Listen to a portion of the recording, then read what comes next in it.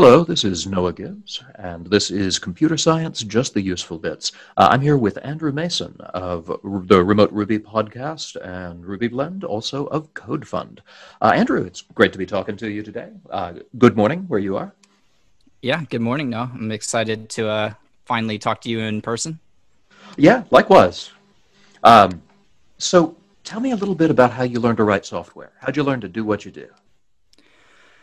I came from a more traditional background, I think that a lot of people hear about, where I was very interested in computers when I was younger. I'm also very young, and I've listened to a few of your past episodes, so I think my age is significantly younger than some of your more recent guests. But I was very interested in computers when I was younger. I remember FTPing HT or HTML files up to like a web server that me and my friend were working on when we were younger, and I got very big into like different aspects of computing, and then I don't know how I settled on it, but I knew that I wanted to be doing computer science from a very young age.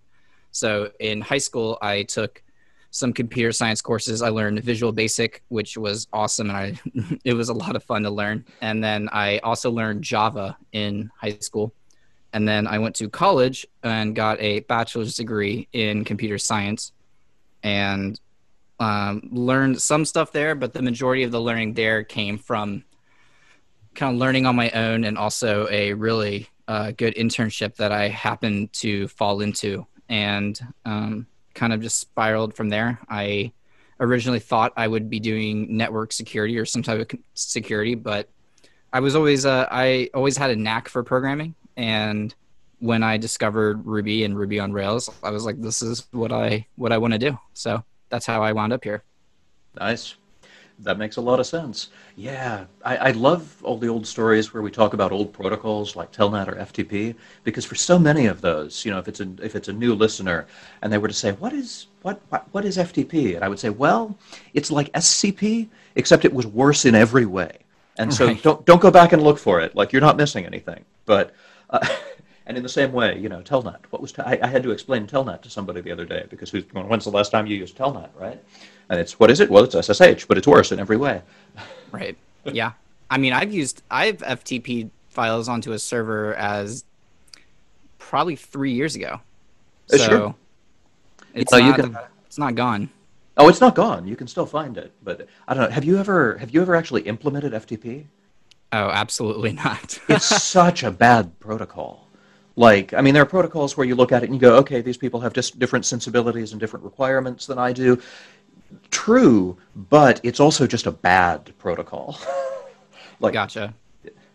I know a little bit about it. I took a networking course and I learned a little bit about that, but the majority of my knowledge of FTP is opening up something like FileZilla or CyberDuck, I believe, are the ones that come to mind. And somehow dropping, not really understanding truly how it works, but dropping files on and kind of understanding that, I put my files here and it sends them there. And then that's basically where the idea stops. yep. Yeah, FTP was one of those that nearly died as a result of all of us getting firewalled, uh, Hmm. basically like cable modems where you've got a firewall built into the thing that connects you to the internet. And your firewall still has horrifying rules to let FTP be even possible again. Quite a lot of them can read your FTP protocol, so it's good that it's not encrypted, because if you did encrypt it, your firewall would keep it from ever working again, because it has to read and see that you're setting up a connection where the other side is told what port to connect to you on. It's a bad idea. It's sorry, yeah. No, I love talking about a few old tools that were really good, but I also, because everybody reminisces about the things you miss, about the things where the modern world's not nearly as good as what we had. But it's weird to me how many old people reminisce about all the old stuff as though it was good when most of it was terrible. So I like to throw a little of that into the mix too, just so people know.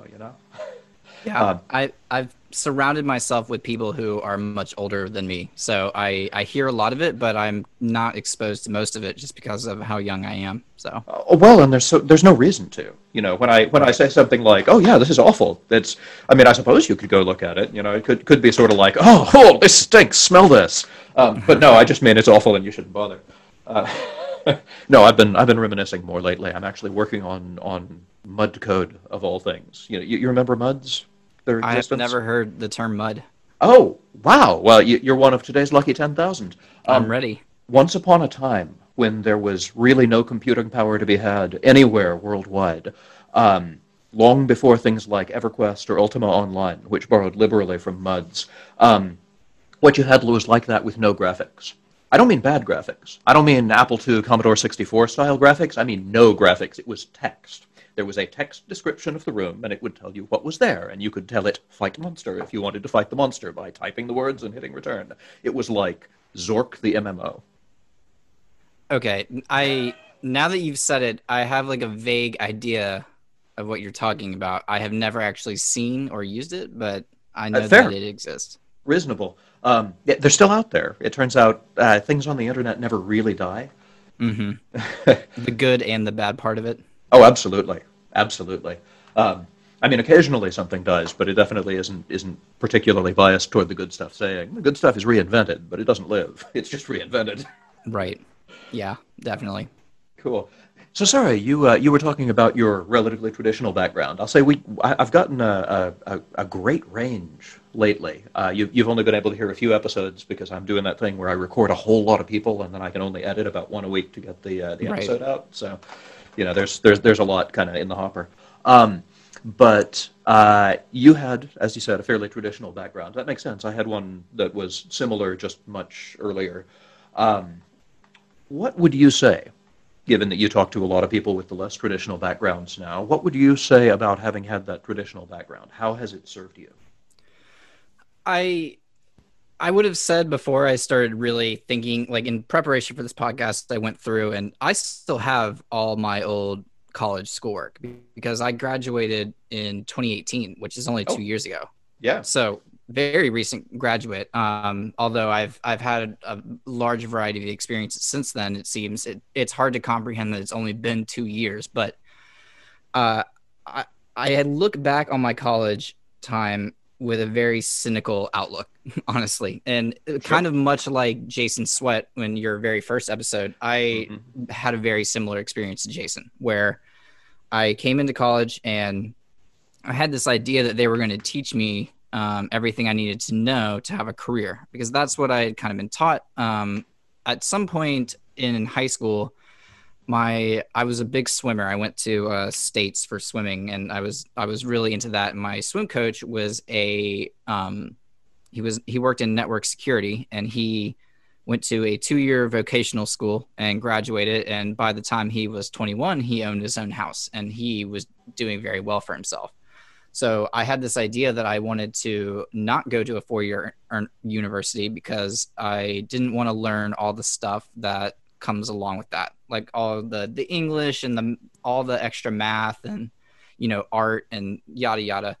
So I had this idea that I wanted to do that. Unfortunately, but also very fortunately, I was very privileged to have a very sizable scholarship. So it made no sense for me not to go to a 4 year university. My parents had always had their heart set on me going to a 4 year. So I did. And I will say that I said I look back on it with a very cynical outlook, and I still kind of do, but I've realized as I've matured that what I got out of college wasn't necessarily what I thought I was going to get out of it. I got a lot out of it, but it wasn't in the area that I wanted. And had I known that, I don't know if I would have repeated the experience. Like looking back, would I still go to a 4 year university? The answer is definitely not. Okay. So you say you didn't get what you expected to get out of it. Tell me a little more about what you expected to get out of it. Yeah, I expected them to basically be a boot camp almost. I mean, I knew I was going to get your fringe, your English and your history and your art. And it's funny because I loved history. I still do, but I tested out of all history. So Hmm. I never actually was allowed to take any history, which didn't really make much sense to me. But I uh, I thought they were going to teach me what I needed to learn to get a job. And the answer is simply that if you get a computer science degree, you will not do that because it's a lot of theory, a lot of math, a lot of non-tangible ideas that, in the broad terms relate maybe to what you might be doing day to day as a programmer, but most of it does not. Like I was looking back through my work and I came across a course that I apparently took and have absolutely zero recollection of. And it was all about formal languages and grammars and, finite automata and Oh, TSP. that And sounds like a great course. yeah, I apparently knew how to take, these equations and turn them into state machine diagrams. And I just have zero recollection of that. And which is funny because of all the courses I was looking through, I was like, this is the one that seems like it might have been the most helpful. I'm like, Yeah. and yet I don't remember it. Um, I'm trying to figure out if I heard you right. So you mentioned state machines, formal automata, parsing, TSP. Did you say? Yeah, I had that was kind of worked into this course, but also a major part. I took a very large algorithm course, Yeah. No, I'm and just not TSP was big in recognizing that. there. Oh, Okay. traveling salesman problem. Oh. Okay. Got it. Yep, Got it. sorry. Okay. No trouble. I should have recognized it, or well, actually, I almost never talk about it. But Yeah, I well, no one does. So outside of like the theory and I definitely should have defined it. But yeah, the traveling salesman problem, which is essentially a question that is or a problem that is often posed, and different algorithms are used to solve it. Of if you have, I'm not going to say this the perfect way, but if you have a bunch of points on a graph, what is the fastest way to get from point A to point Z? Yeah, it's usually posed as if you've got a whole bunch of places and you know you want to go through all of them exactly once each. What's the shortest route that goes through all of them exactly once each? Right. I can't remember if it's like a complete cycle where you have to return to the original point, or if you can start at any point and finish at any point. It's one of I those two. think I think as long I don't think you have to go back to the beginning. I think Okay, it's that makes because sense. the reason it's kind of called the traveling salesman problem is, to my understanding, there used to be a lot of literally traveling salesmen where you may be a vacuum salesman and you would go literally door to door selling vacuums. Yeah, And that's kind of like a far out idea to us now, but back then that was, yeah, how you had to sell yeah, things, and that was where the problem originated. yeah. No, there absolutely were, and they didn't do anything like that to figure out where to go. Which makes a lot of sense because if you're trying to make money, like hitting each point exactly once is kind of dubious, right? Right. You should hit the places where people buy a lot of vacuums more often, if you're selling vacuums. Right. No, that makes sense. So here, I'll ask you about this, and it may or may not. I may or may not be asking you anything useful, but that's fine. That's sort of me in a nutshell. Um, so I know with the traveling salesman problem, it's a great example of an NP-complete problem. That is to say, there is not only no known solution that is better than exponential time, there is believed to exist no solution that's better than exponential time, and a whole bunch of stuff we think we know all collapses horribly if it turns out there's a less than exponential time solution to it. It's also, like many NP-complete problems, one where there's a bunch of approximations to it that almost always give you basically the right answer, that are really straightforward and can be done in a reasonable amount of time, etc. That is to say, the really hard part of it is only that we've posed a problem much harder than we think we've posed.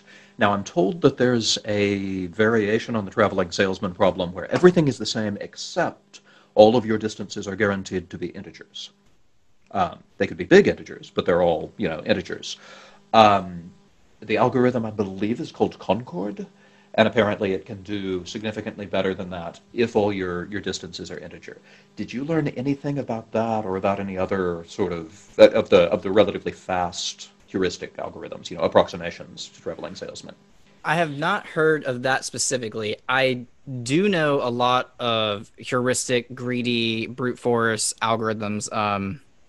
When I say I know them, like if you said the name, I would know them. I wrote several of them down, but Okay. when I think, if I were to think in a daily, problem, like, oh, I need an algorithm for this, I'm not going to be able to think about, oh, this would be a great use case for simulated annealing or something like that.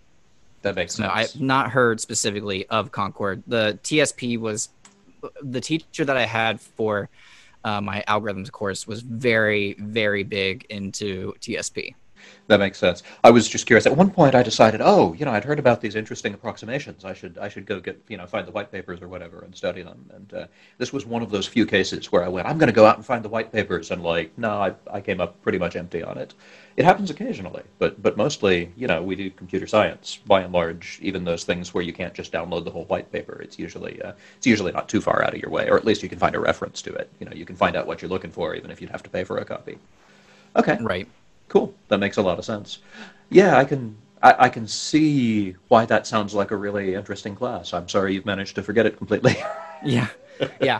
It definitely, like, in hindsight, there were aspects of some of the courses I took that may have been useful, and I would just say that by and large they were not. And I also suffered from my own arrogance. Definitely. I had a bad teacher, and unfortunately, this teacher was not a teacher I had just once or twice. I had him 4 or 5 times, and it was all in the very Oh, base level of courses. that's hard. Yeah, and I'm not saying just bad in the sense of like, oh, I was like not trying to learn. I'm talking like as in the exam day came and literally no one knew how to do anything because he hadn't taught us anything. So he would literally, like, during the exams, just read us out the answers. Wow. Yeah, it was like disturbingly bad. That's disturbingly bad, and that sucks especially much for the early classes because the people who aren't sure if they want to do it yet, that's what they're getting as the introduction to all this. That's Yeah, really ugly. and I do remember losing a lot of people that I started off with in my 131 Sure. course, which was a Python course.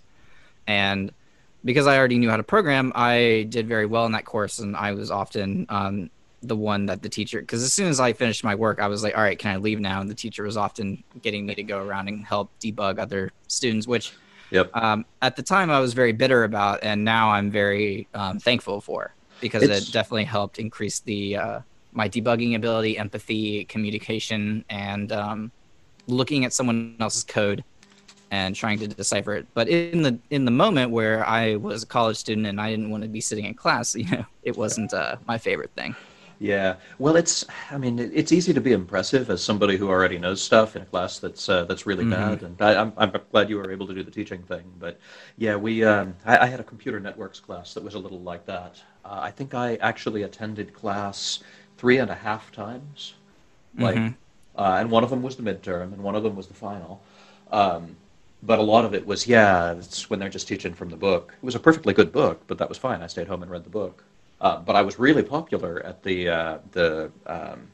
well, I'm completely forgetting the name of the little meetings afterwards where you get together with the TAs instead of the professor, and you actually do the work together and ask questions about it.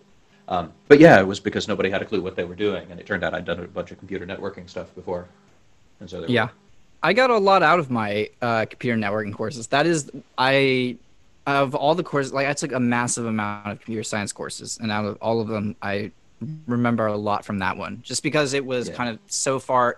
It took away the theoretical, and yeah, suddenly we're talking about real things that we can see in nature. And I've always had very, like, I always struggled with trying to understand. Like, this is theory. How do we? And they don't teach you, like, this is how it gets actually applied, which, in hindsight would have been very helpful. yeah. But I struggled a lot with, why are we doing this? I'm never going to need this. And Yep. then coupled with my own arrogance, and then I soon realized that I actually had ADHD, which kind of changed, like, the later years of my college dramatically. Yep.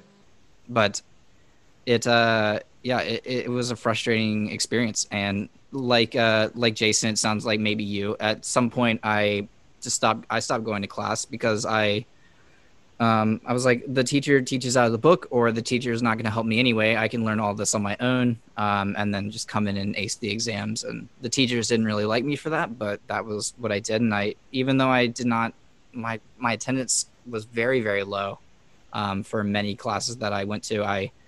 I came out with a surprisingly good GPA, and I owe that all to the failed education system. Fair enough. I've had a few classes that I just stopped going to. At least one of which I failed out because I just stopped going.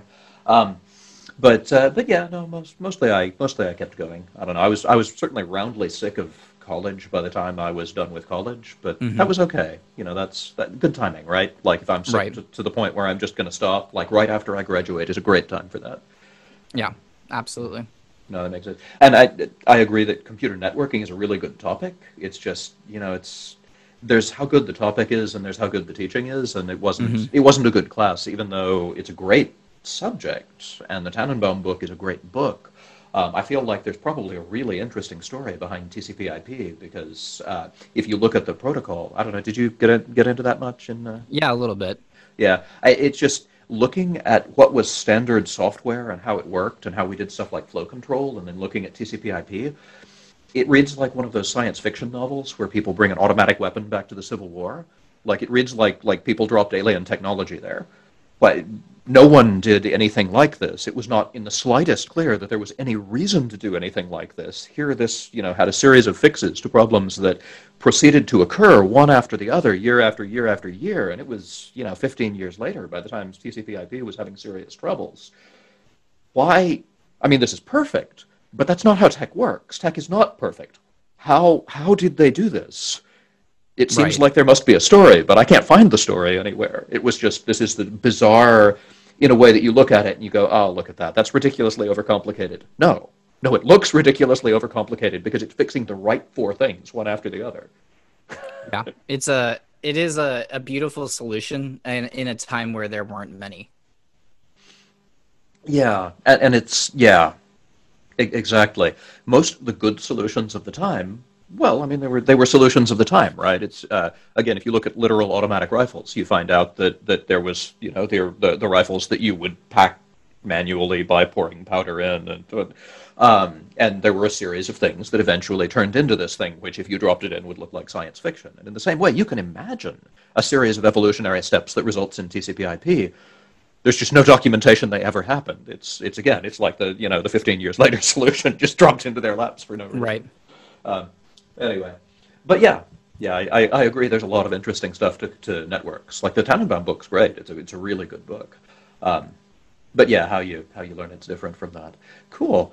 Um, so all right, you mentioned that you sort of expected it to be more like boot camp. That makes a lot of sense. I'll ask because it's sort of the standard next step most people give. Have you already read Coder to Developer by Mike Gunderloy or The Pragmatic Programmer by I think Dave Thomas? I have not read them. I know about them. At Okay. some point, I used to be a massive reader, and then my my love for reading was killed by the public school system. Because Fair. suddenly I was being forced to read books that were mostly terrible. So, and I never really was able to rekindle that love, but I still try. I still get some of the way through a book, and then I never see it again. It disappears somehow. That makes sense. You don't have children, do you? I find my books walk off, but I have children. No, no, I'm much. Well, I'm not too young to have kids, but in my mind, I'm much too young. Fair, reasonable. Well, that means that's not the reason your books are walking off. So you've got that one figured out. Um, no, that makes sense. I'll say if you ever do decide to sit down and try it, possibly with a borrowed copy from somebody else, yeah, those are old but solid answers to a lot of the kind of boot camp type stuff that didn't. I mean, it's never been taught by universities. I mean, before they were boot camps, there was still the demand for people to learn it, and so these books were one way that happened. You may also know most of it just having a few years of actual professional experience under your belt, Right. but it's not bad to read either way. Skim the table of contents, see if see if you're interested. Cool. All right. So you talked about how university wasn't what you expected. You talked about what you expected, it being kind of like boot camp. Um, is there more to what you actually got? You talked about how university taught you some useful stuff, but not what you expected. What was the good stuff you didn't expect? Yeah. So, there was stuff in the computing or the computer science department that I learned that I'll into in a second. But as a kind of quick tangential, the stuff that I took the most out of college was actually from my minor, which was criminology. So I learned a ton about criminology, about how the court system works, how policing works, how we've created these pipelines where the school to prison pipeline, where people are basically predestined to be in prison because of how they're taught in school. And it opened me up to a lot of social issues and issues that I was never exposed to, and different ideas and different ways of thinking about these complex problems. And I came from a small southern town, so I my ideas and my understanding of the world expanded greatly, and my empathy for humanity and my view of like what the actual problems were in society changed dramatically because of that. And the reason I took that minor is because when I started school, I had this idea that I was going to be doing network security, Hmm. but I came away from it with so much more than I ever anticipated. I, in that program, definitely benefited from some amazing, passionate teachers who um, they weren't getting paid what they should have, because they instilled upon me a lifelong lessons and understandings of the world. And so that majorly of anything else, I took a lot out of. In terms of the actual computer science, I did several courses in 3D animation and digital art. That was a ton of fun. And the other thing that I took a lot out of was a course in the ethics of computing and computer science in general, where we would basically read stories or read books or whatever, papers, and then kind of have class discussions. And I've always been a loudmouth. And I've always known that the way to get a teacher to like you is to be a participant in class. So I was an active participant in that class, and it just so happened that there was another kid who liked to just argue, and he kind of became my arch nemesis. And because of him, I did very well in that class, because we would just kind of argue, and the other kids, I'm sure, were very happy, because then they didn't have to talk, and the teacher was very good at kind of instrumenting that discussion. And I learned a lot from that too. The one thing that kind of sticks out in my mind from those times, and a lot does, but primarily how women are portrayed in video games primarily, or up until very recently, where there's kind of been starting to be a shift. But that was one thing I took out of it, was like, and now that I see that a lot when I'm playing video games or picking out a character in a video game, I'm like, these women are very over-sexualized. There's no minority characters, things like that. And so it opened me up to a lot of the complex issues that we face in computer science that a lot of us don't really think about on the surface, where we're thinking, oh, I just write code. And we're like, no, well, you're creating processes that impact people, and they can either impact people in a negative or a positive way. You can't just write code and it exists and you just be like, okay, well, I'm done with it. Like, for example, one thing that's kind of come up very recently is how Twitter's algorithm crops images. Yep. So if anyone's not aware, there's been a large discussion recently, because you can put a picture of a white man and a picture of a black man on a large image, and no matter how you arrange or kind of order the images, Twitter will always default to the white male. And similarly with my favorite one is they had a picture of Ted Cruz, and then they also had a picture of Ted Cruz, but they photoshopped breasts onto him. And every single time the algorithm would choose the busty Ted Cruz. So the issues like that we don't really think about, but those are harmful. Those are harmful algorithms that are out in the world, existing, running, and making those decisions. And a lot of that ethics class really kind of opened my eyes to those types of issues. Well, thank you. If I ever start a hideous parody band, I am naming it Busty Ted Cruz. It was not the image I wanted to see when I was eating my breakfast, but it highlights a good issue. Yeah, no, it's true, and I think you've described this issue pretty well. And people talk about, and I'm sure you have a lot of good rebuttals to this one. I'm just putting it out there, as a record of people saying things. Oh yes, it's an algorithm. It can't be, it can't be racist for always choosing the white man over the black man. What I'll say is, imagine for a moment a universe in which it did the opposite and always chose the black man. there is not the slightest chance that that would have gotten pushed to production at Twitter. Not the No. slightest chance, because they'd have noticed that problem. And so when people talk about, the algorithm is racist, an algorithm can't be racist in the same way that if you turn a fire hose on a black man in Selma, Alabama in the 1960s South, the fire hose can't be racist, it's just a fire hose. But the effect of the fire hose can certainly be racist. And so saying the algorithm can't be racist is a little like saying the fire hose can't be racist. Yeah, but there are people that have that fire hose in their hands, and so you have to kind of aim your criticism upward at the person behind it. Right. And there are people who made that fire hose. Yes, also true. And this kind of thing gets very sticky very fast because, of course, if you're a fire hose manufacturer, you can't very well just stamp all your fire hoses with "Don't do anything I'd disapprove of." Well, I mean, you could, but Yeah. capitalism has no mechanism to enforce that. At some point, you're Dr. Bronner yelling into the void of people's showers. You know Dr. Bronner? I have no idea. Okay. If you ever go to somebody's house and you see a soap bottle, like a shampoo bottle or liquid soap or something like that, and it's entirely covered in dense text that sort of reads like someone very religious on the street corner having a Right. long conversation with you, that's Dr. Bronner. Okay. And I on know what one, you're talking about. yes, yeah. So that's and you can write that all over your shampoo bottles, but you can't really force people to abide by it. All you can do is sell them shampoo or not. Right. Though I Yeah. think his is liquid soap. You know what I mean? hmm Yeah, no, that makes sense. It's interesting to me. Ethics in computing was not a thing that was a deal when I graduated in 1998. We were all sort of wondering if computing at all was a thing that was going to persist very much longer at that point. I mean, it seemed reasonably probable, but yeah, I don't know how much money I'd have bet on it, other than, I guess, basing my entire future career on it. But I wasn't terribly sensible at the time. Yeah. Out of curiosity, you mentioned specifically the portrayal of women in video games, and my first thought was, did you watch a lot of Anita Sarkeesian? Was that I did not. You did not? Okay, No. so you did that, and you haven't watched Feminist Frequency. I assume it was at least a source for your instructor.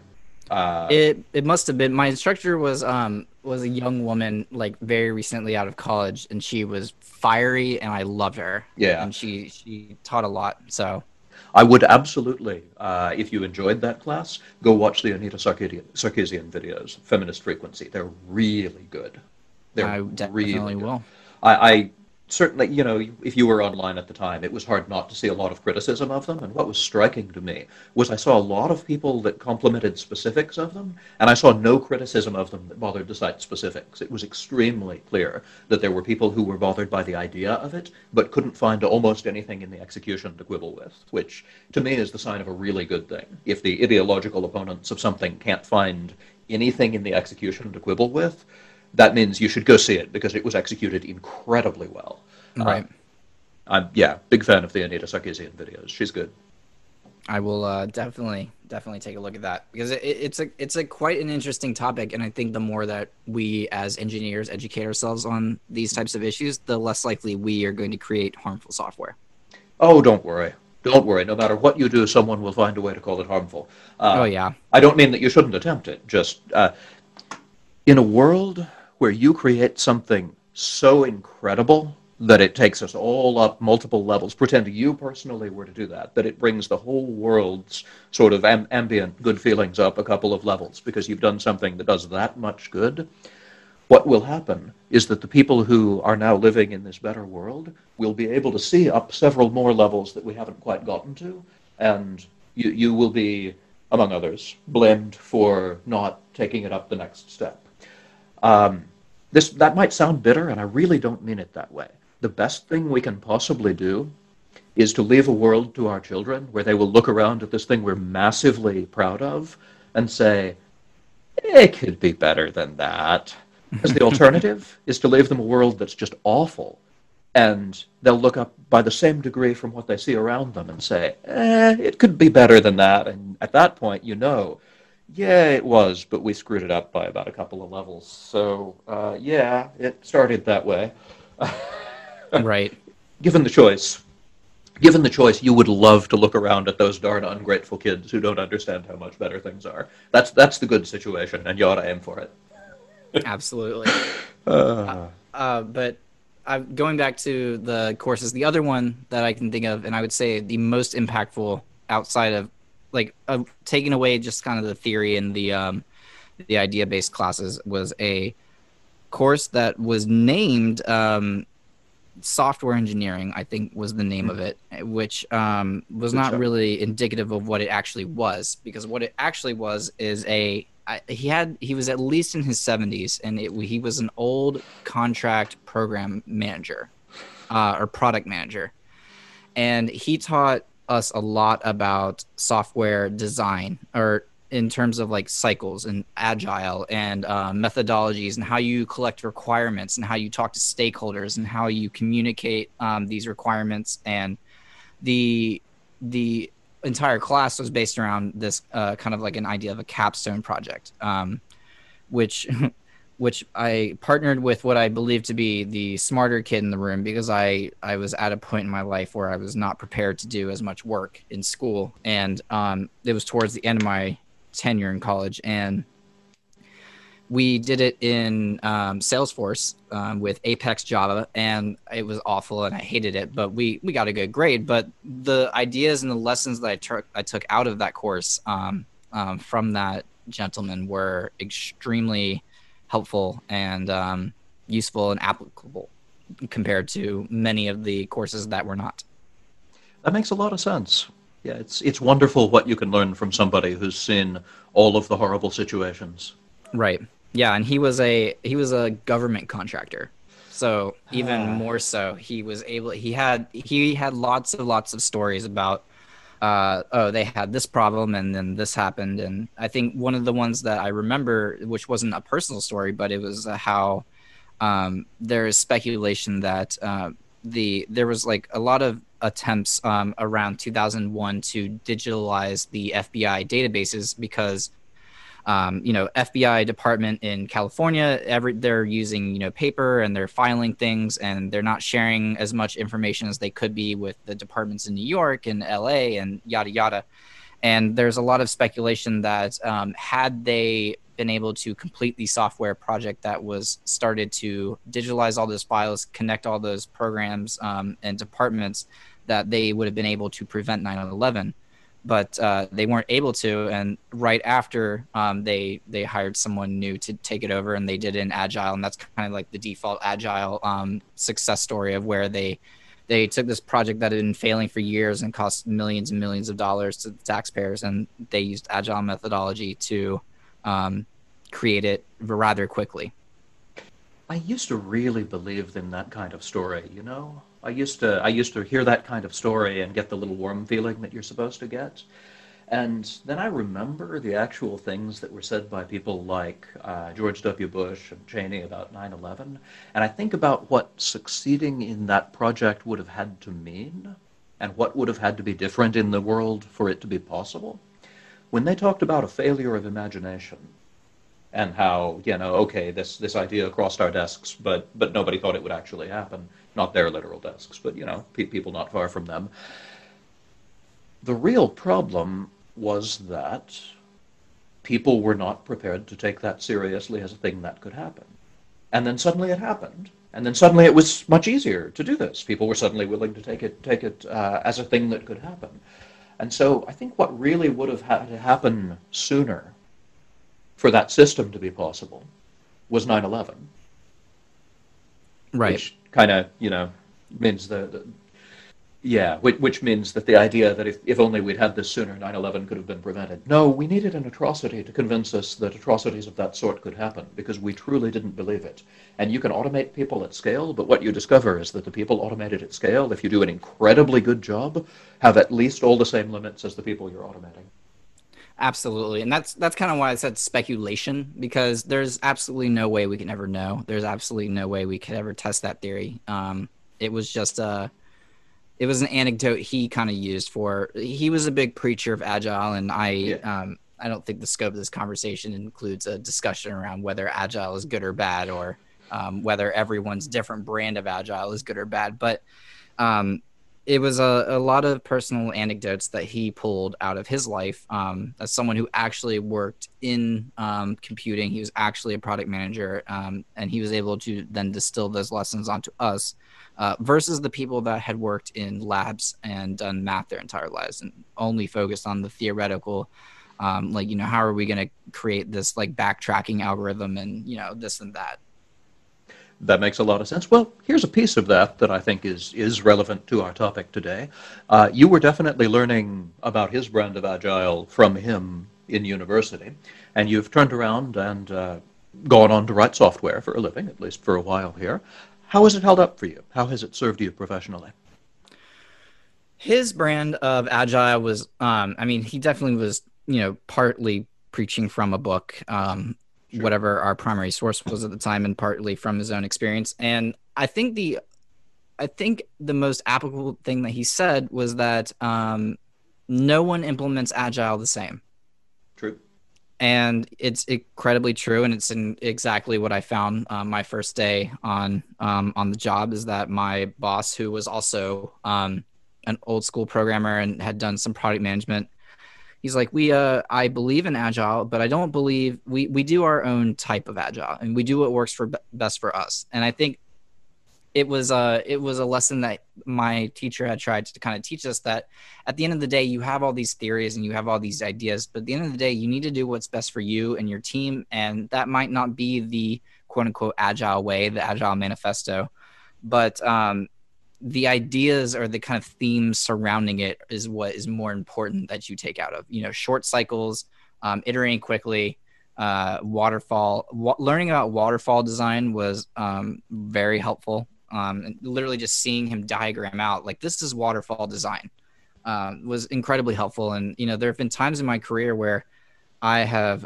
worked for companies where I'm like, hey, what we're doing right now is we're waterfalling this design. We are trying to create this feature. We're trying to create this application, and it's going to fail because we're not communicating enough with the consumer. We're not iterating enough. We're not pushing enough, what have you. But once you kind of understand and know, I think, what the other alternatives to Agile are, it's easier to say, okay, no, we don't want to be doing this. That is not Agile. Whatever your definition of Agile is, it's just like, it's easier to note once you know the kind of alternatives of the way people tend to build software. What makes me happiest about that is the term waterfall for that design process and the modern formulation of waterfall as it is generally cited. The paper existed a long time ago, but was almost never cited. But it was set up as in kind of a straw man position by the early Agile folks. Mm-hmm. It was not a widely cited paper, or really even a widely, it was not even quite what the approach really was. But it has now been summed up as not Agile by the Agile folks, and is now what is pointed to as the old process. Whereas, just before the Agile folks did that, if you asked people to describe their process, it actually wouldn't have looked much like that.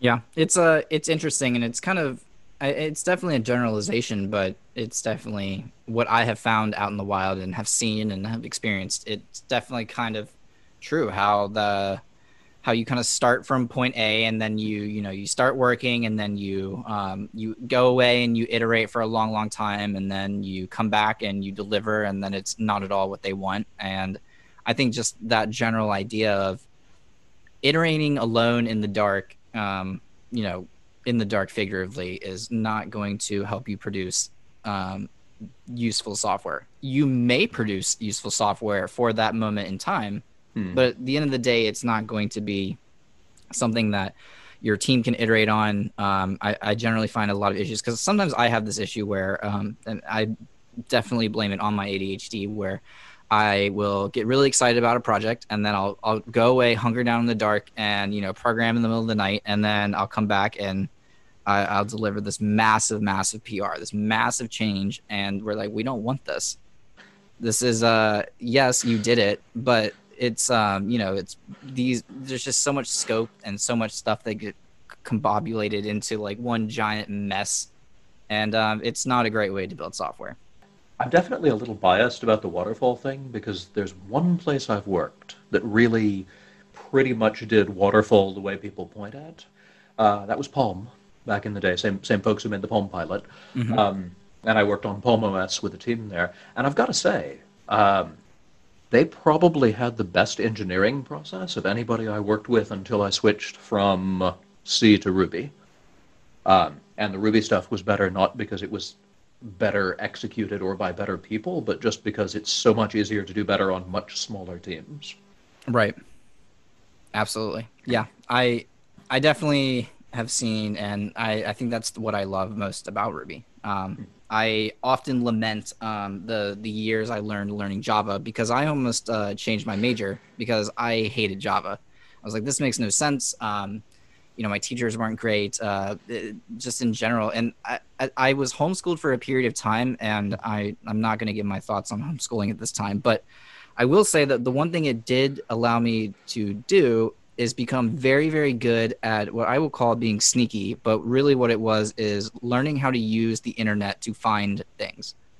And that skill has really been probably the thing that's benefited me most in my career. But when I was in college and taking some of these courses like Java, I knew how to go find programs on GitHub, and I knew how to go find source code, and I knew how to do this and that. And the only reason I knew how to do that is because as a child I knew how to basically cheat.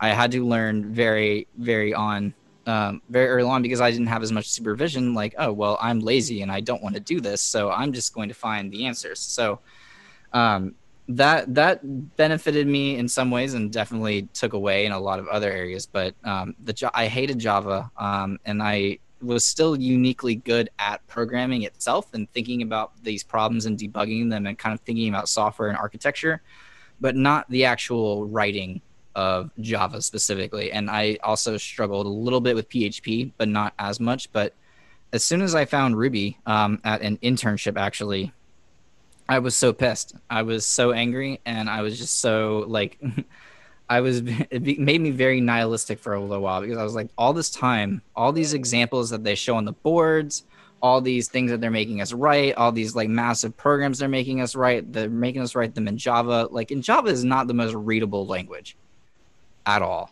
So like I was just so angry that this entire time there existed this thing that I could have read that would have stripped away all the nuance of how like a language is formatted and instead focused on here's the algorithm that we are trying to model. And yeah, I have very negative feelings about Java. The funniest part is they taught us Java, I believe, for the sole purpose of making us understand OOP. And it was not until I got to Ruby that I understood OOP. And suddenly all these things in Java started making more sense to me. And I'm like, this is crap. This is just crap. Have you, by any chance, seen the talk by Avdi Grimm about how um, programming is almost all transactional? It's almost all about the idea that you give an instruction, the instruction completes, the result comes back, and the world contains almost none of that in reality. You know the talk I mean?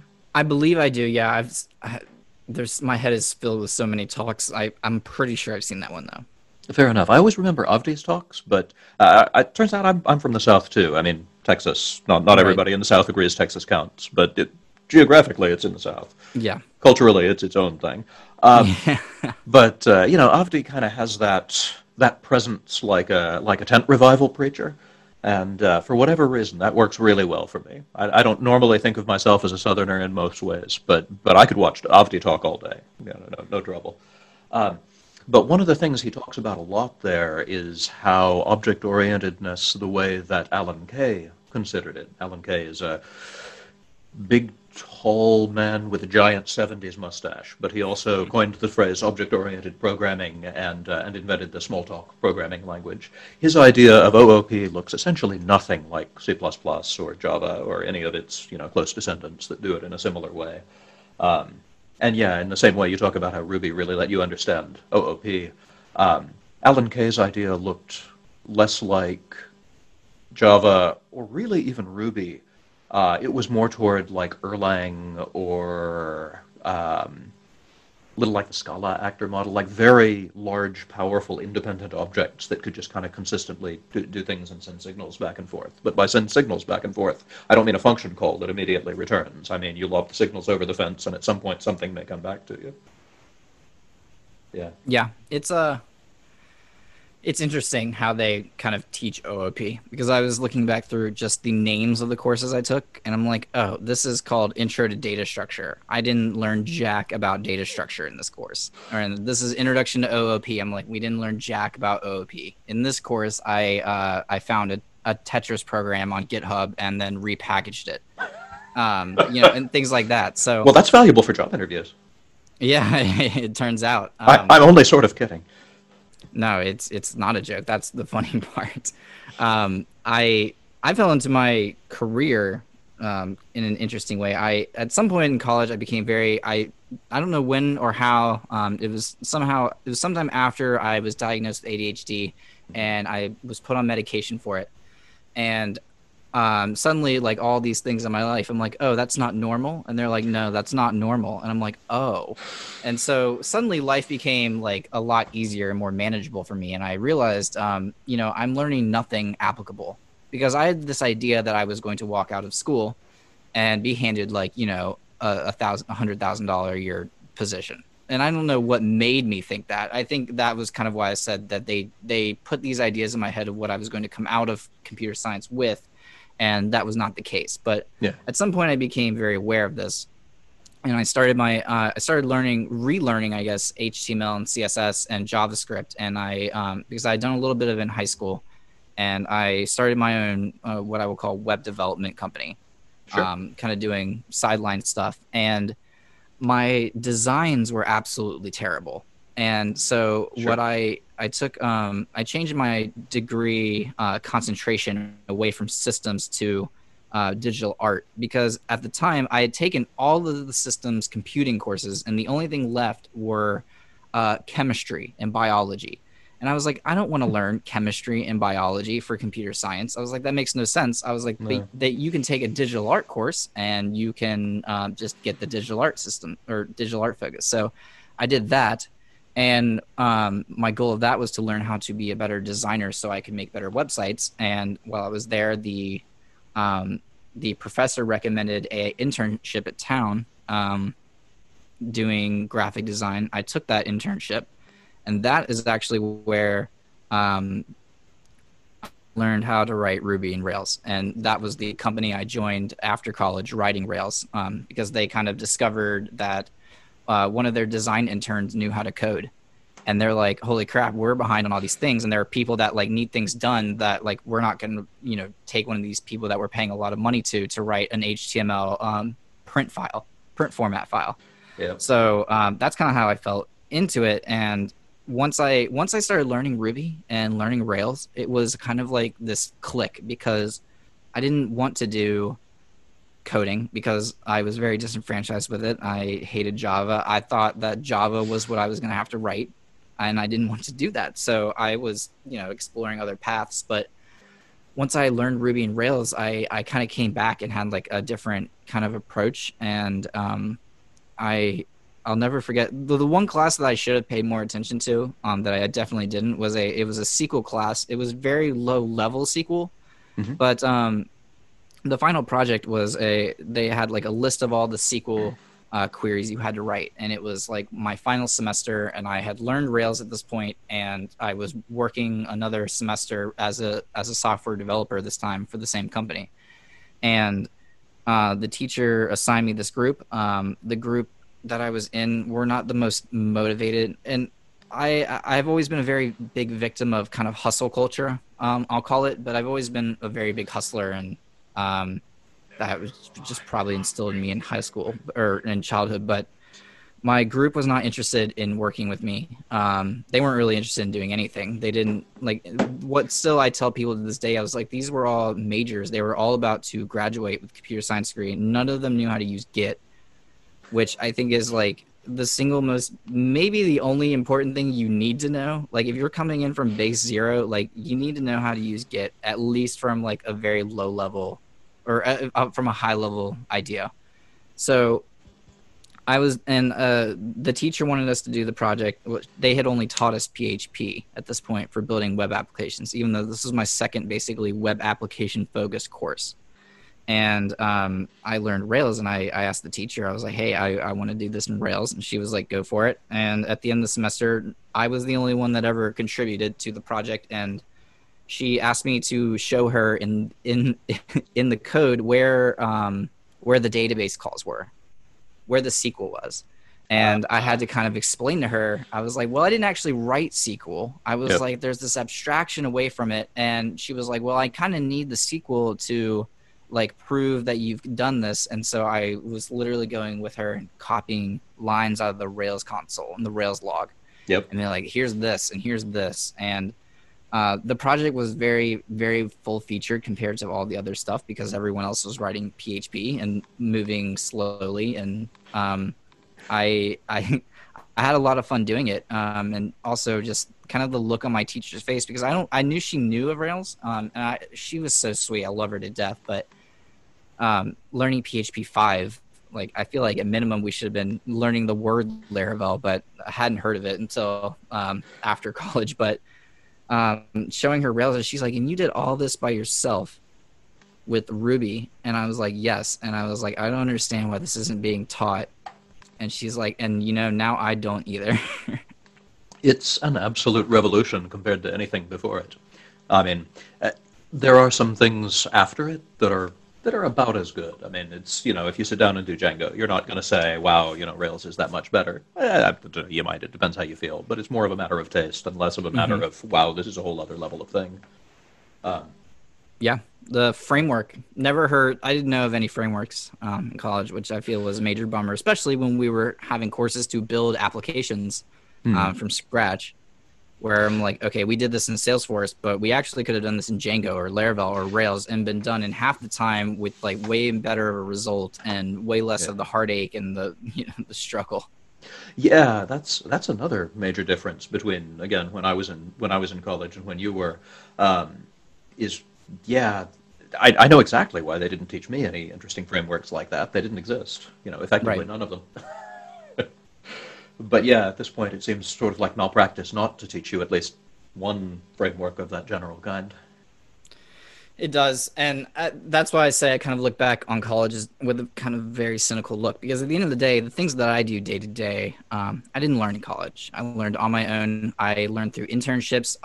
The majority I learned through mentors. The one thing my job did very well out of the gate when I first entered the workforce is they assigned me a mentor, and that was 2.5 years ago. And to this day, I still meet with that same mentor every week. We don't work at the same company anymore. We've definitely diverged in paths, but still very close, and I still learn a lot and take away from that relationship. And then the second job I got after leaving my initial one, I only took because I truly believed that one of the engineers that company would take me to a different level that I would never be able to get where I was at. And the pay was the same. The benefits were about the same, if not worse. And people were very confused while I was leaving. I was like, I'm leaving to work with this person because this person will be able to mentor me. They've promised to mentor me. I can already tell, like we've paired on the weekends. I already know he's a good mentor, and I want to learn more.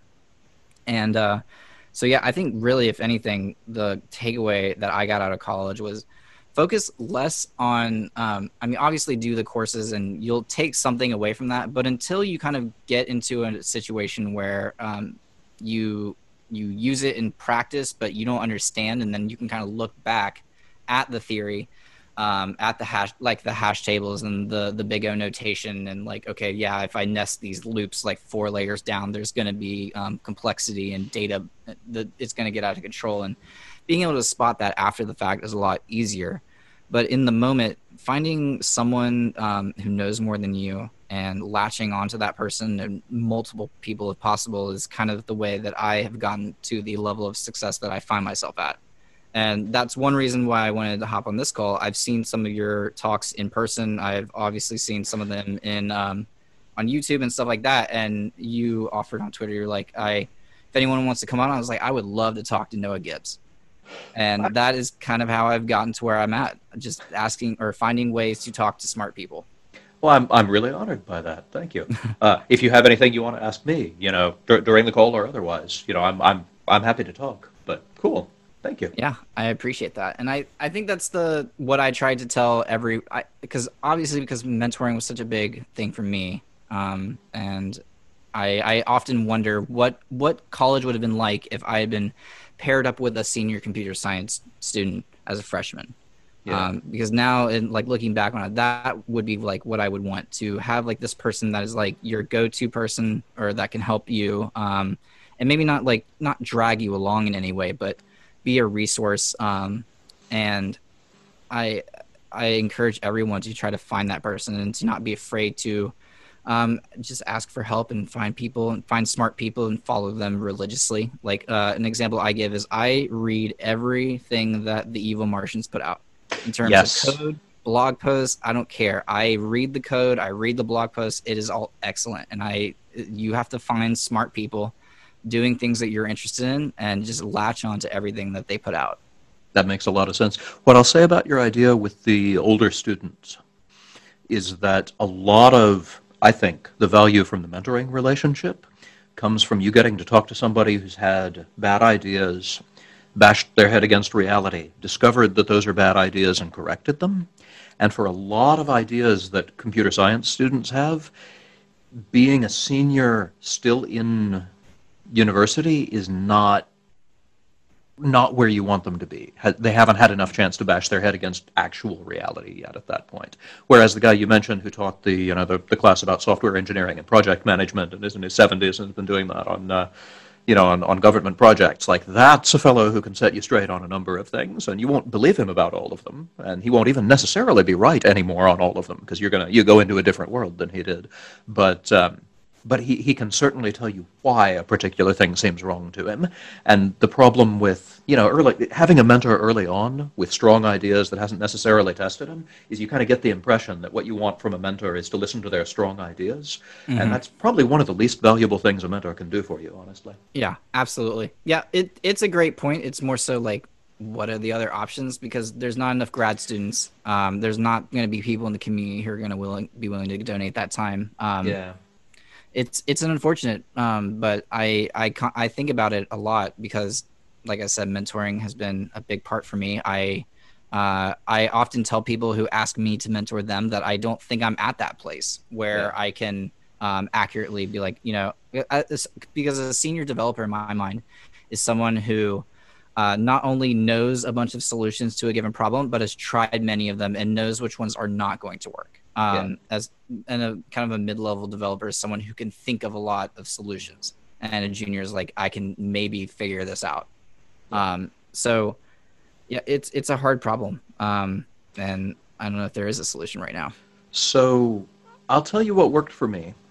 And I think it's a broader solution. It's not always, perfect, but I think it works better than mentoring when you are in an environment with a lot of peers and not many people with real world experience. So there were two other guys that were freshmen at the same time I was, and we were all people that were very interested in programming, and we all had a fair amount of experience at it. None of us had any formal training when we got to university. None of us had any formal training, really, pretty much almost at all. We'd read some books. But the main thing that set us apart was we'd written a bunch of code, and a lot of code that we'd written had broken. And that's how you learn at that point, is you do something, you try it, it fails, and now you know one more way things can fail. And we kept talking to each other and kept doing things together pretty much all the way through college, more for them than for me, because they both graduated after 4 years, and I added a major, graduated after 5. But that was a lot of what I found I could do without having anybody around me that had a lot of real world experience. And realistically, had I known who I was talking to, there are a few people that had some real world experience, and I could have worked with them on what they were good at. But I didn't know nearly enough to identify them. But I did know easily enough to identify the people that kept trying stuff and having it fail. And so even if you can't find a mentor, even if you don't know enough about your environment to recognize a mentor if one walks up to you, you can definitely know enough to recognize the people who just keep bashing their head against that wall. Yeah, absolutely. That was one thing that I never really realized until later, and something I subconsciously did, is I in computer science where I went to school, there were a lot of people who were there on a GI Bill. Mm. That is to say, they had been in the military in the United States. They had served their time, and when you get out, you can go to a university. Um, I think it's free, although I'm sure it's actually not actually free. I think But if you put in enough years, it's actually paid for.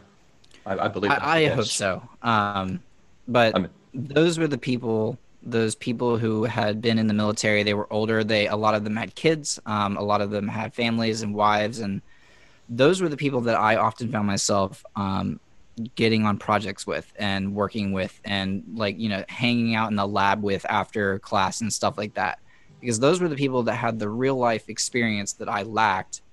I may have been better at the writing the actual code, but they were able to see more, use their experiences to see more like pitfalls, and so the way we were designing things, or you know, a broader perspective that that I lacked. And so yeah, that's another an option, is to find the people that are not 19 and young and dumb and haven't been out in the real world, and latch onto the experiences that they've had. yeah, that's um, a lot of what they have that I tremendously value is point of view. Hmm. Going back to Alan Kay again, the guy with the giant mustache, the object-oriented programming guy. Um, he was the one that said a change of perspective is worth 80 IQ points, um, which is a really good way to think of it, I think. I mean, the flip side of that is that if they've got the wrong perspective, then that's 80 IQ points down. But as a rule, people like that tend to have a lot of practice that a student doesn't, and that a lot of us don't, as far as figuring out what's actually important. And if they can do that, they're way out ahead of us. Uh, yeah, it's awesome to program with people who only do it for the code and have a powerful sense of aesthetics about it. And it's awesome to program with people who absolutely don't do it for the code and understand the code is never the important thing. Now look beyond the code to the actual important thing and let the code reflect that. Uh, yeah. Yeah, I agree. I'm still not at that point where it's easy for me to think outside of the code. I'm definitely um, I call myself a code monkey. I've been told that that is not a very good word to describe myself as if I'm interviewing, but I like to dig into the code and do the code, and be in that world. And another thing that old product manager taught me is, and I remember to this day, the day he said this, is that if you guys think that programming is about sitting away from everyone and being a recluse and writing code in the dark, you are wrong. And he laid out every way that it was wrong. And I was so upset because all this time I thought that I was going to be able to avoid people and, not have people problems and just write code. And then he shattered my worldview, and my worldview got shattered even more when I actually left and got actual jobs. And like, coding is not about writing code, in my opinion, or software development in general, because software development it's a people problem, it's a communication problem, and it's about kind of working together and using this common language that we call code to articulate, describe, and uh, solve problems. And it's so much communication that I wish that idea had been kind of emphasized at the very beginning, because I had no idea. I didn't want it, but I fell into it, and a lot of good teachers, good mentors along the way have taught me to have that empathy and that communication. And um, it's a very communicative program, and kind of workforce. Yeah, it's one of those horrible things that I felt betrayed in the same way when I finally realized is if a business is working well, everything inside the business needs to be oriented toward what the business does. If you're in a good business, which is not all of them, but it's a lot of them, if you're in a good business, then what you're oriented around is helping people in a way they appreciate and will hand you money in return for. I mean, there's a lot of ways to help people, and there are a lot of kinds of businesses that do it. But one way or another, a business has to be in that business, in helping people in a way where they will hand you money in return. Um, And sure, okay, every one of those steps is subtle, but it means that if you're doing software for a business, you have to in some way be doing software for that. And if you're not doing software that directly does that, then you have to be doing software that helps somebody do that. Or, at some point they realize you're not doing them any good and they stop paying you money to make software. Yeah. I'm sure there's an exception for that if you're in some different organizations. Like, if what you were in it for was to kill people, you could probably go do software for the military. But short of an organization with a very different sort of goal, presumably you're in business to help people, and specifically to help people in a way that they're aware of and grateful for, and will hand you money in return for. And yeah, that's a communication heavy business, and it's empathy heavy business, and it's also a hideously manipulative business because making people grateful is a different thing than improving their lives. But yeah, it's easy to Absolutely. say. I'll do something else completely unrelated to that. No, no, you won't. Not for long. Not if your employer has any actual competence. Yeah, exactly. That makes sense. So I feel like I overall know the answer, but tell me about how well you feel the overall university learning experience that you had prepared you for going out and working. Very poorly. Uh, did college to me taught me how to be an adult in a lot of ways and how to think about complex social issues and then be surrounded by people who aren't the same as you, which is the big problem coming from a small town where everyone thinks like you. You're then taught to think like them, and it's just kind of a cesspool, or it can be a cesspool. Mine was a cesspool. So, for me, college in a lot of ways taught me the human relationship side of computing. It taught me how to communicate with people, how to talk to people who had different ideas than me, how to empathize with them, and how to think about social issues and solutions to them, and then, or at least just to recognize them, that they exist, that they're there, and not to ignore them or take them for granted. And in terms of my computer science degree, largely it did not help me. Um, did it help me in terms of the fact that I can walk into a job and put down on my resume that I have a major or a bachelor of science degree? Yes, absolutely. That is a privilege that I have. Other than that piece of paper, could I have learned everything and much more and be at a different place in my career had I not gone to college? The answer is probably yes, but it could be no. Um, but I I don't look back kindly on my college years. I think of them as a major waste of time and money. But there was a lot of good that I often forget. And I would say, though, that if you are thinking about whether to go to a 4-year university or to go to a boot camp or to go to some type of 2-year vocational school, I would think very heavily about what your goal is. Because if your goal is to expand your overall understanding of the world and be around people who are different than you, then maybe a 4-year university is a good option if you are privileged enough to be able to afford it or to be accepted to it, or all the other things that go into it. But if your goal is to get a job as a computer programmer, I would not do it. I would advise against it. It is hard to, look at the people who have been through a 6-month boot camp and then 3.5 more years of job experience, which they were also, generally speaking, paid for at the time, and not think that they're ahead of, where you'd have been after a 4-year degree. There was a fellow a while back who pointed out that one oddity there, one difficulty, is that I was not really prepared to go into a corporate job of any kind, of any description at the time that I did, and 4 years earlier I was even less prepared. And so, in some sense, I need to give the university credit for keeping me off to the side in a monkey cage, not doing too much damage to my own reputation by putting myself in a place I shouldn't have been when I shouldn't have been there. But if you ignore that bit, Yeah, that's a great point, and the only reason I probably wouldn't view that as well, maybe. I have worked and had a job since I was legally allowed to work. Before I left for college, I was the manager of the place that I was working. So, uh, yes, I made a lot more mistakes along the way. Like as I had jobs in college and then eventually became managers of those, I made mistakes, and that's also where I learned that I'm done managing. But sure. That experience of you're not mature enough yet definitely exists, but it also definitely is because of the way I grew up, and that's not to say that someone in a different experience with a different values and different way of growing up wouldn't be. So Yeah, I'm not saying everybody is like that. I mean, yeah, I'm just saying I was like that. yeah, I was probably like that too. Fair enough.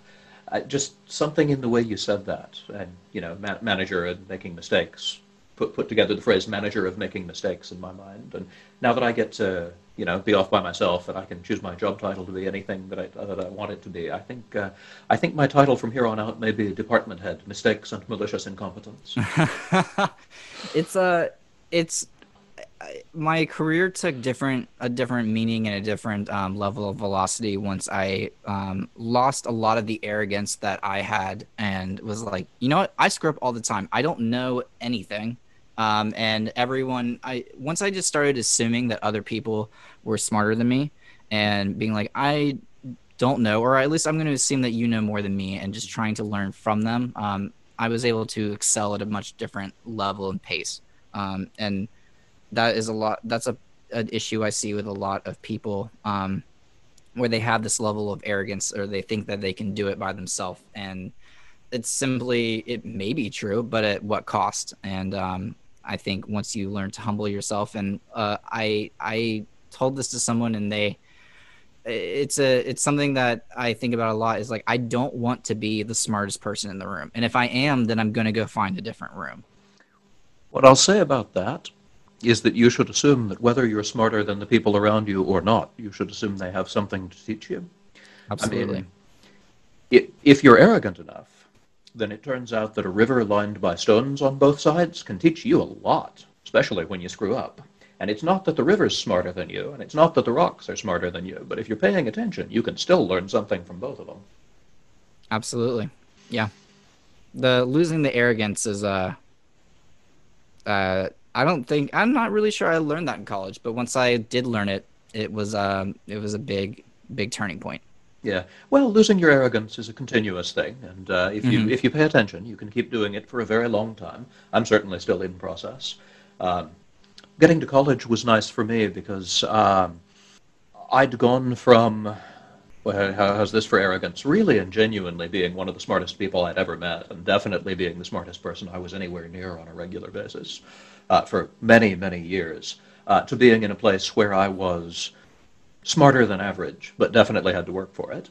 Um, that's worth a lot right there. That Hmm. transition already left me a great deal better off than I otherwise could reasonably have been.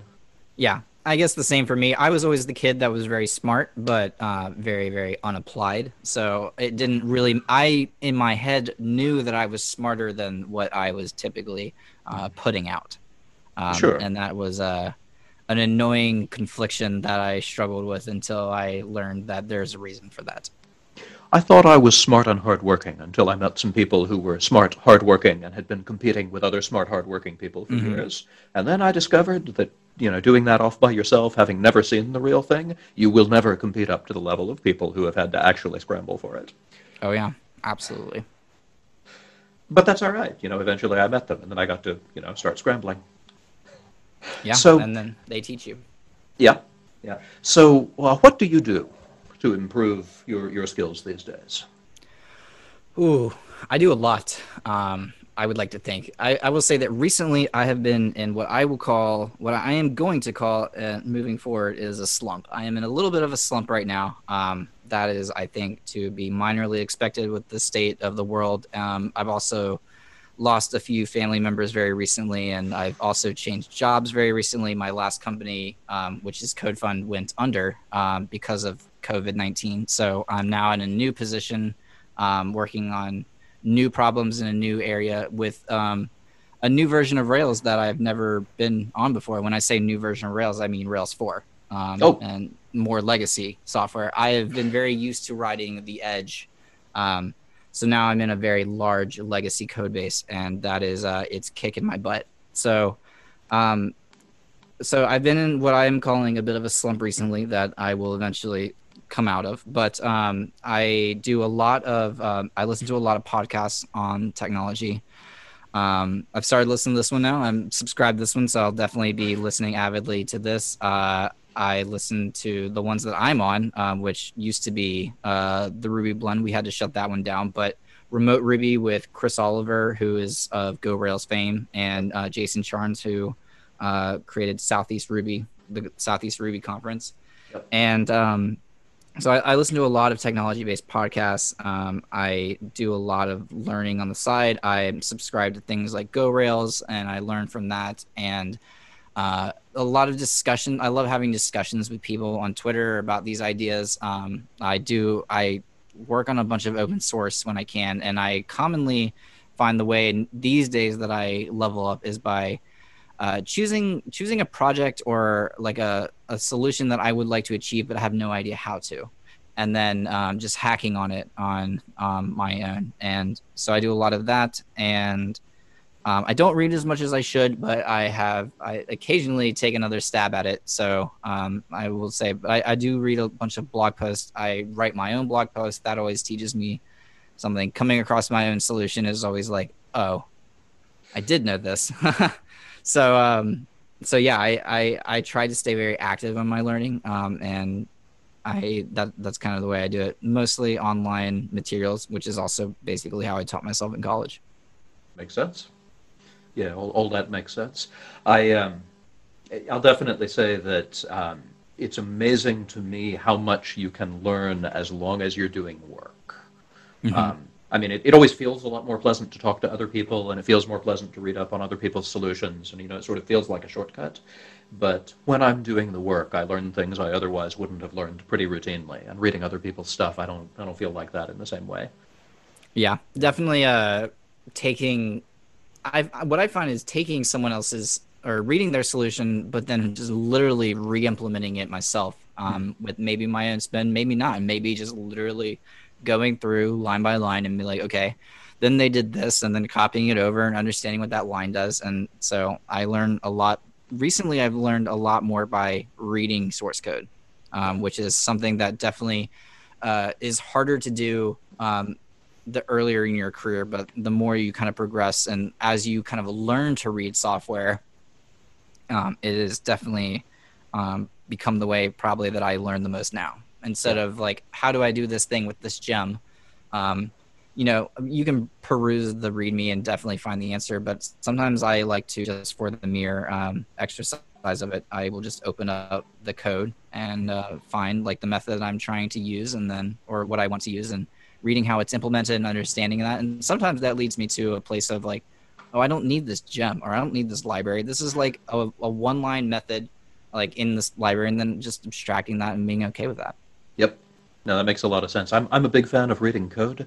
For me, a lot of what happened is I went from C, like the C programming language, where 50,000 lines is not a large project, to Ruby, where 50,000 lines is kind of ludicrous and huge, at least if you don't count tests. Sure, okay, anything really good is going to have a lot of tests, but even so, you can read 100 lines and you can get something interesting out of that. And if you're reading C, 100 lines gets you almost nowhere. 100 lines, you haven't put your shoes on in the morning. Right. And so coming to Ruby has always felt, I don't know, like somebody from the 1930s who lived through the Great Depression and suddenly realizes that they've got all these twists of wire that they put on things everywhere. I could just keep those. I could have hundreds of those. I could never have to reach for an extra one again. I could never spend money on those again. And when I say it that way, it sounds like a terrible thing. But I don't know. In the same way, it's excellent that there's all this code everywhere and I can just read it. Like, it's not going to take me 3 days to get through a reasonable sized project. I can do it in a couple of hours.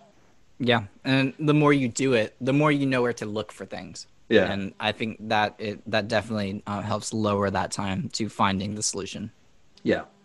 Yeah, well, and as far as knowing where to look for things, reading code is by far the best way I've found to teach myself that, to learn that skill. Absolutely. All right. So you know you much better than I know you.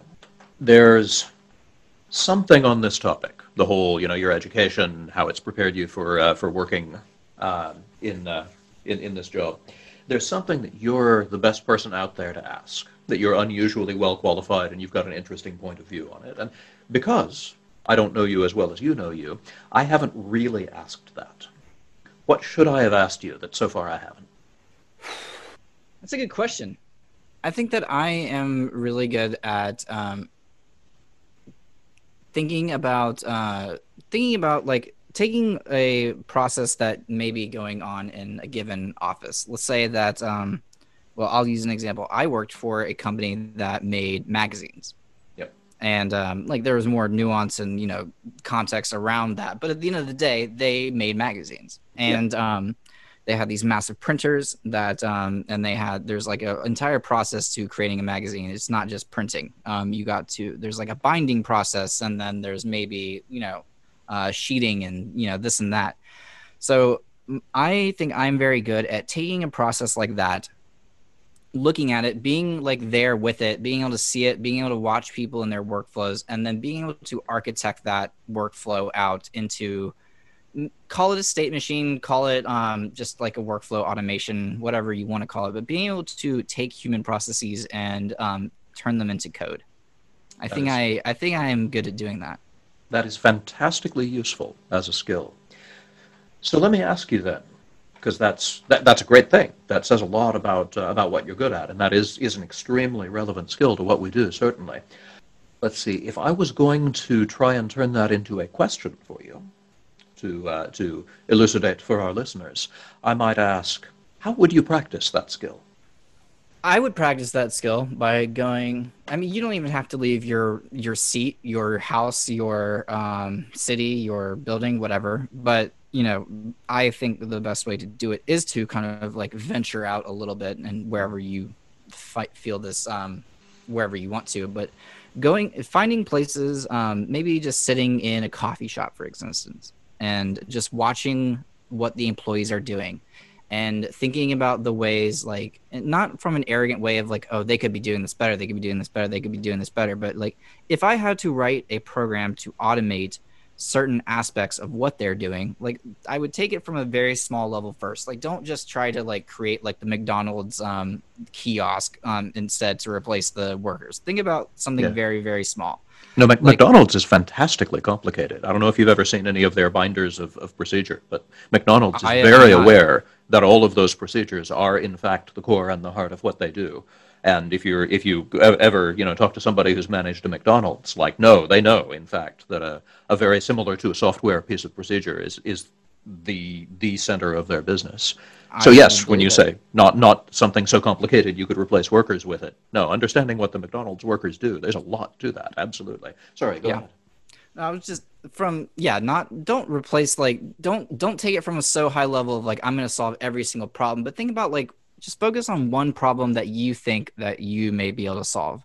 For instance, like every time a worker adds an order, they then have to do this process, and then this process is handed off to this person, and then this person like creates the coffee, and then they take it and they serve it up and they call out the person's name, and then just find issues where like there could be issues in that problem. Like one Yeah. thing is maybe they get the person's name wrong, Hmm. or sometimes like the coffee backs up because they're trying to help customers and the coffee machine isn't like being there's not new cups being added to fulfill those orders. Yeah. Find little problems like that, analyze them, and think about them from like an algorithmic standpoint. I learned a lot about algorithms. I don't use it a lot, but one thing I did take a lot out of it is the kind of the way you think about an algorithm of like, I go from step A to step B to step C, and if step C is different, so it's kind of not like an algorithm. It's more like a flow chart almost, or a flow diagram. But thinking about how to model that, or how to like diagram that out for something in the real world that you can watch, and then think about how you would create that with code. How would you improve the process at your local coffee shop if you could write software? It may be as simple as the customer writes their own name, or the customer has a number instead of putting their name down on their coffee cup. And just think about little ways like that to improve things, and then you can slowly kind of ease up and ease up. So going back to where I was working at the printing company, every time we wanted to print a file, the operator would have to take the file and drag it onto the machine, which was connected to a server, and like a local server. And then they would have to go over to the machine and queue up that job to print, and then print the machine. And once it was all done, they would take it to the next step. So one of the pieces of work that I did was, instead of you're dragging and dropping files, which were the files were ultimately coming out of a web app. Yeah. So instead of that, I created another web app to it receives the files, and then it knows where all the files are, and it's in control of them, and what pieces are where. And then instead of dragging and dropping a literal file onto a machine into that local server, you can instead, in the web app, because the web app knows where all the files are and it's managing them and it's ordering them and it can provide statistics on them. You tell that the machine to, or you tell the web app to put the file on the server, and then you can slowly expand from that into like, okay, instead of like using local files, why don't we keep these all in the cloud in AWS where they're kind of like created from originally, and then move them, like, how do we move that to there? And then how do we take this process of like, well, we need to know where orders are, or where these shipments are in place, and thinking about, okay, well, then we need to track them, and then we need to build our own tracking system. How do we build this tracking system that doesn't severely impact in a negative way the lives of the people who are going to be using it? Because I think that's the one thing that I struggle with at first, is like not empathizing with the person who is using the software, of like, they don't want their entire routine destroyed. How do you integrate software that improves their lives but doesn't disrupt it in a way that they're going to have resistance to, is what I would say. Do you do you know the idea of Chesterton's fence? You know that phrase? No, I do not. There was a poet 100 years and more ago, G.K. Chesterton, and he said something like, if there was a fence somewhere and I had no idea why it was there, and somebody turned to me and said, clearly there's no reason for that fence, let's tear it down, I would absolutely not let them do it. If a man can tell me why that fence is there, then we can talk about whether to tear it down. The idea with Chesterton's fence is that, as a rule, you don't know why a given thing is there, which does not mean there is no reason why it's there. And so if I was going to sort of boil down what you just said about process, which is very perceptive stuff, you need to concentrate on observing the process. You need to concentrate on seeing what you're actually seeing. It is easy to think about correcting the process and wind up correcting it to the point where it's completely useless to the people who are doing it, and just deciding that, oh yes, these steps that look inefficient are clearly useless. Some of them are, and some of them aren't.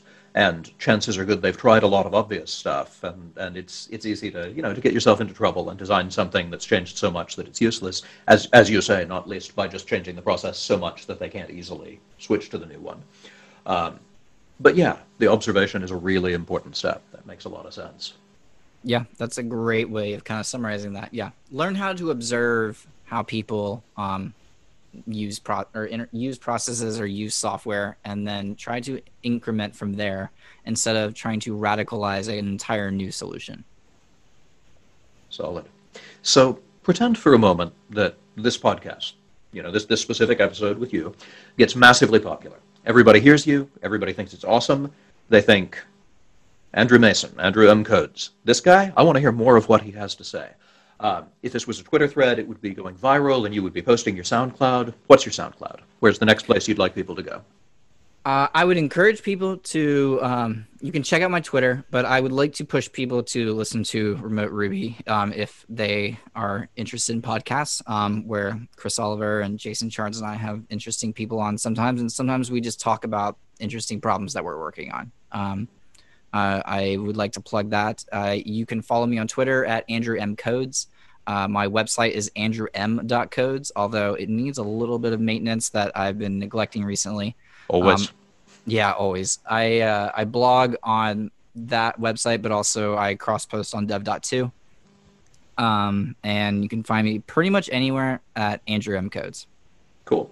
That makes a lot of sense. By the time this episode comes out, the episode with Chris Oliver will also have come out. I haven't done one with Jason Charnes yet, though I probably should. He's a great guy to talk to. Yeah, Jason is awesome community member. He really is. Excellent. Well, this has been Computer Science, Just the Useful Bits, and I have been Noah Gibbs again. It's been great talking to Andrew Mason, and yeah, hope to continue speaking to all you wonderful people out there, and I hope you found something useful in this episode.